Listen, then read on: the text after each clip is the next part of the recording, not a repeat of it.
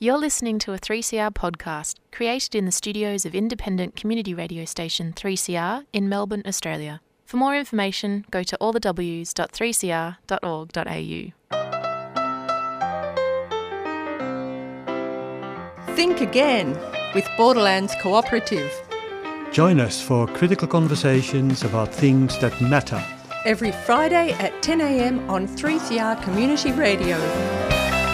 855 AM on your dial. And on 3CR Digital and streaming live at 3cr.org.au. So together, let's think again about important matters affecting us, like economics, Politics, education, health, climate, and what we can do about it all. Welcome to our 86th program of Think Again. Think Again is presented to you by Borderlands Cooperative, an organisation that's been dedicated to social change for over 23 years. I'm Jacques Boulet. And I'm Jennifer Burrell. In our last program, I interviewed Abigail Lewis from think tank Per Capita about the need to invest much more in public housing, especially as a way to deal with homelessness. Towards the end of the program, Abigail and I talked about the need to expand the types of housing occupancy that are on offer, and not just stick with private ownership and rental on the one end, and social and public housing on the other, and then some rental assistance to fill some gaps. Yeah, that's right. So following that program, Jacques, you and I had a chat about what's happening with cooperative housing in Victoria. And of course, we thought it would be a good idea to continue this discussion into this program. In particular, we wanted to circle back to one of our recurring themes, relationality. The fact that we're essentially relational beings and don't really exist as atomized individuals or even as nuclear families, nuclear being pretty atomistic as well. Relationality was the subject of our very first Think Again program. And the theme has resonated throughout many subsequent programs last year. So we thought we'd look at housing through a relational lens today, particularly looking at cooperative housing. And Jacques, I know you carried out some really interesting research on cooperatives in Victoria with Carolyn Overbeek in 2012, and then later, of course, with the City of Darebin in 2013. And this was a Borderlands investigation into economic, social and psychological benefits of cooperative housing. I understand this research on cooperative housing was for the Victorian rental housing cooperative sector, or the one in 2012 at least, and it was also a contribution to the celebrations for the International Year of Cooperatives in 2012. So, to start with, Jacques, could you give us a bit of a picture of cooperative housing in Victoria and also perhaps a bit of a history? Yeah, cooperative housing is certainly not a new thing. If you just think about forms, for example, of extended family housing, you could think about that as cooperative housing, particularly in urban and in rural areas. Then there were also some older forms of collective housing. For example, here in Western Victoria, there was the Bruderhof as one of the initiatives, and there were several others, even in the late 1800s and the early 1900s. Then we had, of course, the 70s and the 1970s, and intentional communities started to spring up. Two examples of that not still existing so many years later is the Muramura Cooperative in Healesville and in Common Ground in the vicinity of Seymour? Yes, Seymour, exactly. And then there were other things like the House of the Bunyip and a whole variety of initiatives during the 70s, also intending to offer caring places for people with disabilities, for example. The end 70s then brought the creation of two forms of cooperative housing in Victoria. They differed in funding and ownership. And I don't want to an ownership structure of the housing stock, but I don't want to really go into those. What the idea behind both of the systems, if you want, or models, was that people are offered houses to run those houses and manage those houses as a cooperative. They would therefore make decisions together about improvements or about changes. And the interesting thing about that initiative was that the houses were not spatially together. They were spread in the normal suburbs, and the reason for that was that it was mostly also for people who were not very rich or who were sort of like had some problems with financial things. And so rather than, for those of us in Melbourne, we have the ways in which public housing was so put out and stigmatizingly put in the middle of existing suburbs as high-rises. Yeah. They were for a long time the only high-rises. And therefore, they were very stigmatizing. When you went to live in a house like that, everyone knew that you were homeless or something or had problems. Yeah. And that's what they wanted to avoid with cooperative housing. They actually wanted to make sure that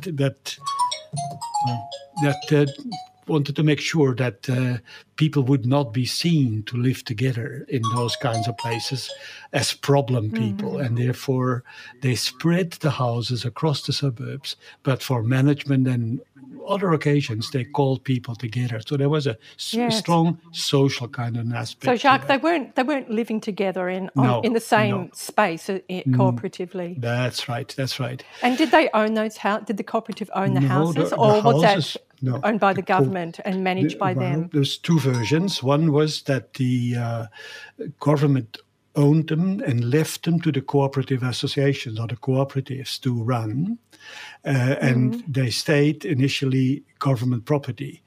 Another version was that the houses were initially financed by the government, but left in the possession of the cooperatives themselves. Yeah. So those two versions. Meanwhile, that model still existing. There's about 120 cooperatives with well over 2,400 houses. And they do still have two models there. They call it CERC, which is Common Equity Rental Housing Cooperatives, where the members are responsible for selecting cooperative members. Yeah. They manage the governance, they influence the housing program, and manage tenancy, maintenance, and finance. And then there are community-managed cooperatives, or CMCs. They do the first three things I mentioned, but not the maintenance, finance, or tenancy management. So the latter are mostly occupied by people with disability or other social concerns. And so they are now, meanwhile, together assembled into CEHL, the Common Equity Housing Limited company, basically. Yeah. I'll come back to that later. So branching into co-housing models, meanwhile, there are also, therefore, home sharing kind of models among students. They are still around. They spread now, meanwhile, amongst single professionals who decide to live together rather than individually. And then elderly persons or people with disability who have houses but need some live-in help. For example, HANZA, the Home Share Australia New Zealand Association, which is also a worldwide movement. So we're talking like a big thing, really, if you think about it. Yeah. There's 110 co-ops, almost 5,000 people are housed in now about 2,000, as I said before, 2,400 in Victoria. Okay, so that's a lot of information. Yeah, sorry.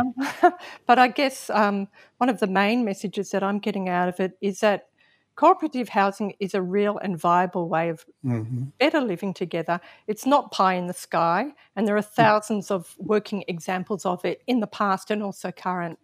Absolutely. So on that note, we'll go to some music. We Are You All Right? By Velatine.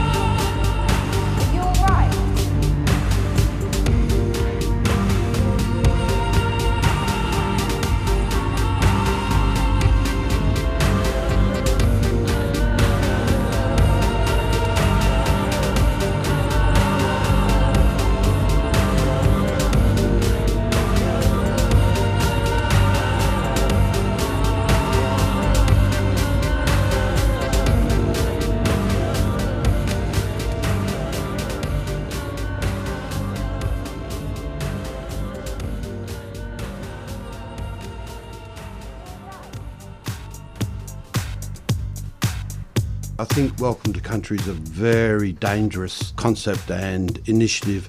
I really don't know where Welcome to Country even merged from.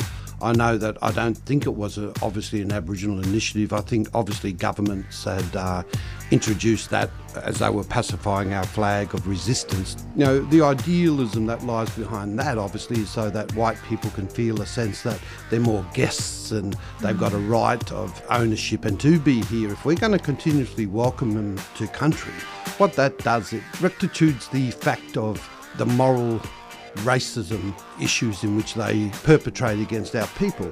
Because how can we be talking about all these other issues and then compromise a hypocrisy in our own selves to welcome these murderers and these slave traders, and this barbaric sense of what they've done to occupy Australia on one hand and welcome them on the other. You're listening to Radical Radio 3CR.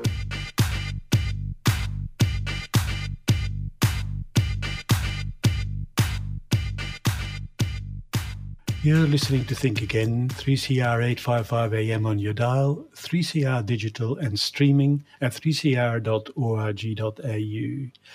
Today we're talking about cooperative housing and really trying to open up our thinking and imagination about better and alternative ways of living together beside the usual private ownership and private rental or social and public housing. Yeah. That's right. And Jacques, we've been talking about research on cooperative housing carried out by Borderlands in 2012 and 2013 and what you really discovered through that research and came to understand through that research. Can you tell us what the research concluded about cooperative housing and its benefits for residents, very briefly? Well, the benefits were particularly, there's about 6 or 7 of them, and I just mentioned them without commenting or elaborating much about them. The first one is the people we talked with, because it was very much based on something like 80 interviews, mostly in group interviews, but also several individual interviews. Active participation in the management and in the group and the organization and participation in community activities. So very much a relational kind of thing was pointed out by most people, about all people, as being what attracted them and kept them in this form of housing. Yeah. The second one was that they developed a sense of place and being part of a community.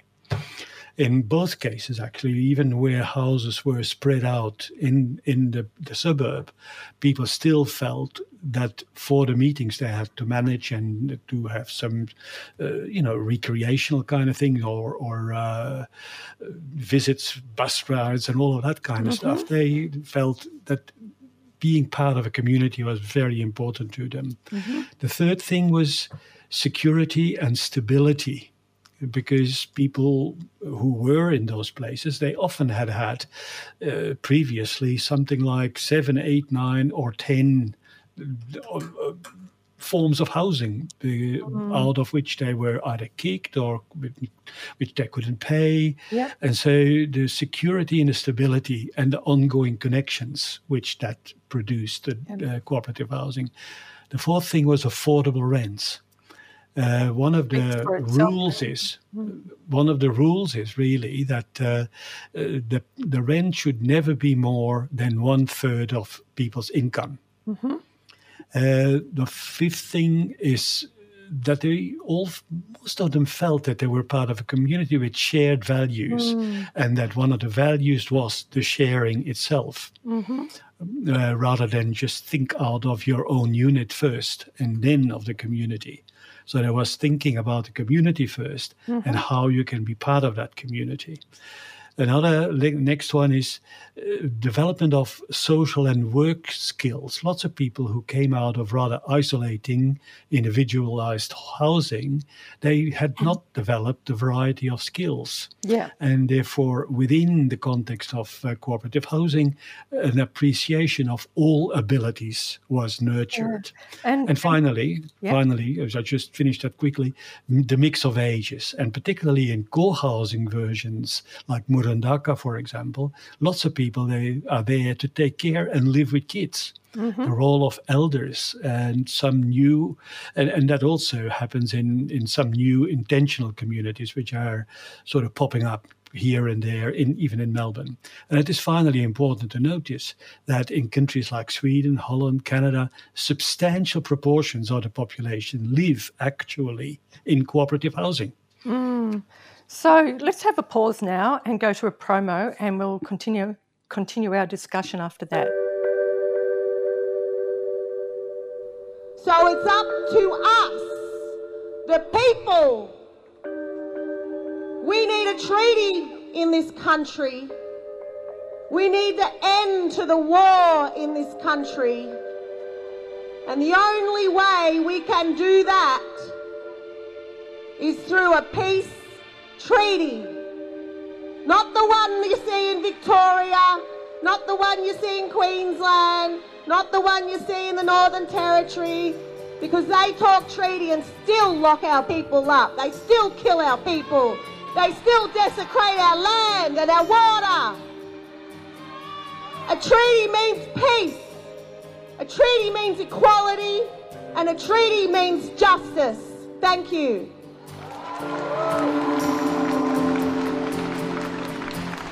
Subscribe to 3CR in 2021.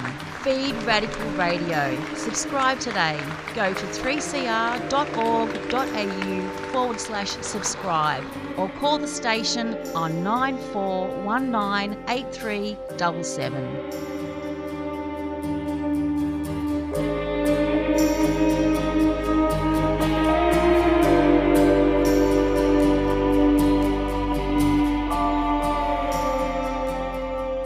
You're listening to Think Again, 3CR 855 AM on your dial, 3CR digital and streaming at 3cr.org.au.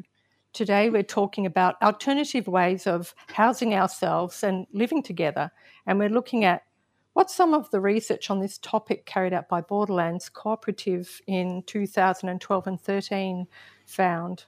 So Jacques, I know you led that research, so in our chat after the Think Again program last week, we talked a bit about the tension between individualistic and cooperative notions of living, and even in cooperative housing, where I think you mentioned before it doesn't always necessarily happen. So you and I, we've both come across housing cooperatives where co-owners or tenants seem to revert back to the mainstream idea of individualised living, which brings us back to the question of what it means to be in a cooperative.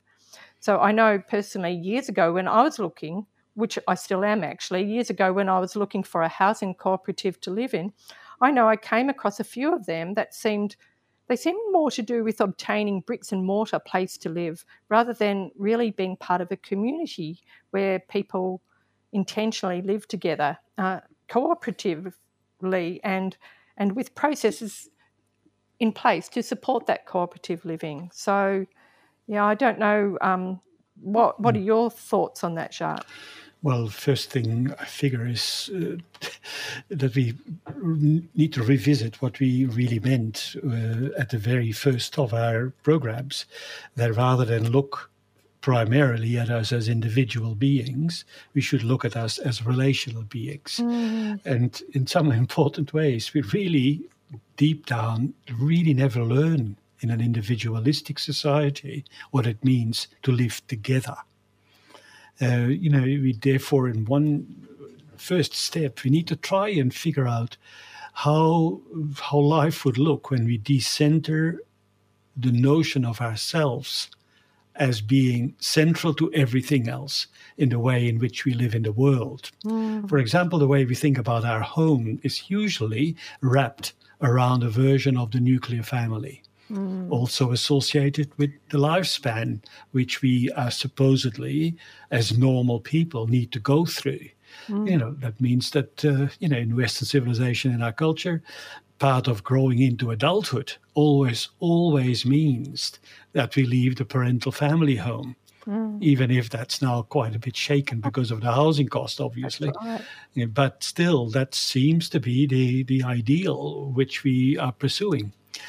So it remains part in which we are supposed to grow up, by the time you're 18 or something, you sort of like need to get out of the house and make sure that you pull yourself together and that you become sort of an autonomous individual of capitalism, basically. Yeah. And Jacques, I guess another big problem that I've encountered with cooperative housing is that residents are still often commuting to their workplaces for their paid work, and they end up just sleeping at the cooperative housing place for the night, and I guess being around in the weekend. So it doesn't really help with cooperative living in a shared space or learning how to do this with other people better when the residents are still very often putting the bulk of their time, their energies, their talents, and often the best of themselves in the mainstream marketplace in exchange for a wage, which is hard to get around for most people, including myself. Which is why I'm really interested in cooperative housing as part of an alternative shared economy. Yeah, that's right. It's interesting now the COVID stuff where work from home became such a common thing to do. But what was actually the really interesting byproduct of that was that suddenly, certainly in my own case, we started to come to know people in the street. We started to connect up. So it's quite interesting. By the way, we also have had several other programs already about work and different ways in which we need to conceive of work, like, for example, cooperative work or work which is actually controlled by the workers themselves. So worker-employed or employee-owned kind of cooperatives, where you can talk about these matters so that you don't break up the community of your living space in order to go to the individualized workspace and vice versa. Yeah.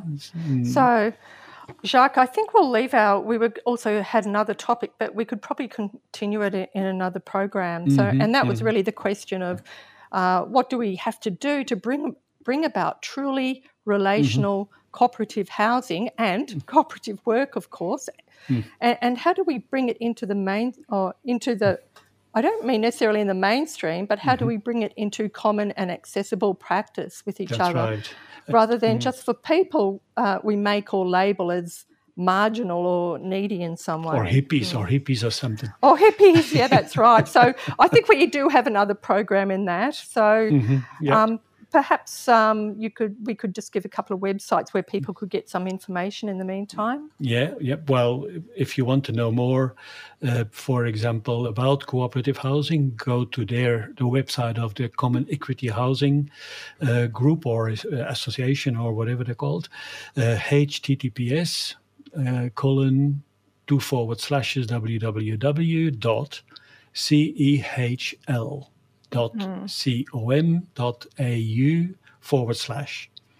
And then there's the other one, HANZA, I refer to, which is the Home Share Organization. Again, all the HTTPS skins. And then Home Share, one word, homeshare.org.au. And you will find all of the information. And we can put that on our program. Yeah, we will. After our blurb on our website. That's right. But you can also subscribe to the New Community, our journal, where we quite often talk about lots of emerging and alternative possibilities to run our lives and our communities and our work, and where you can find links and reflections, often by people all over the world, really, who are involved in such alternatives. Yeah, and I guess slightly moving away from that topic, we'd like to make a community announcement about sharing our Commonwealth better through keeping Centrelink payments at a livable level. When I say keeping them at a livable level, not reducing them further. So currently the federal government's making a decision about the future of Centrelink payments following the gradual winding back of the COVID supplements. And this week, we're urging listeners to contact their local federal MP and tell them not to let Centrelink payments like JobSeeker and Youth Allowance go back to the devastating below poverty levels we had pre-COVID. So you can contact your local federal MP directly, or you can do it through through the net, through the Raise the Rate campaign website. Just put Raise the Rate in your search engine, and I think you press a button, take action, and you'll see how you can help this campaign. But it's a really important to do it at this point in time while this decision's being made by the federal government. Yep. So, thanks for listening to Think Again. You go ahead, Jacques. Go on. Thanks for listening to Think Again on 3CR Community Radio.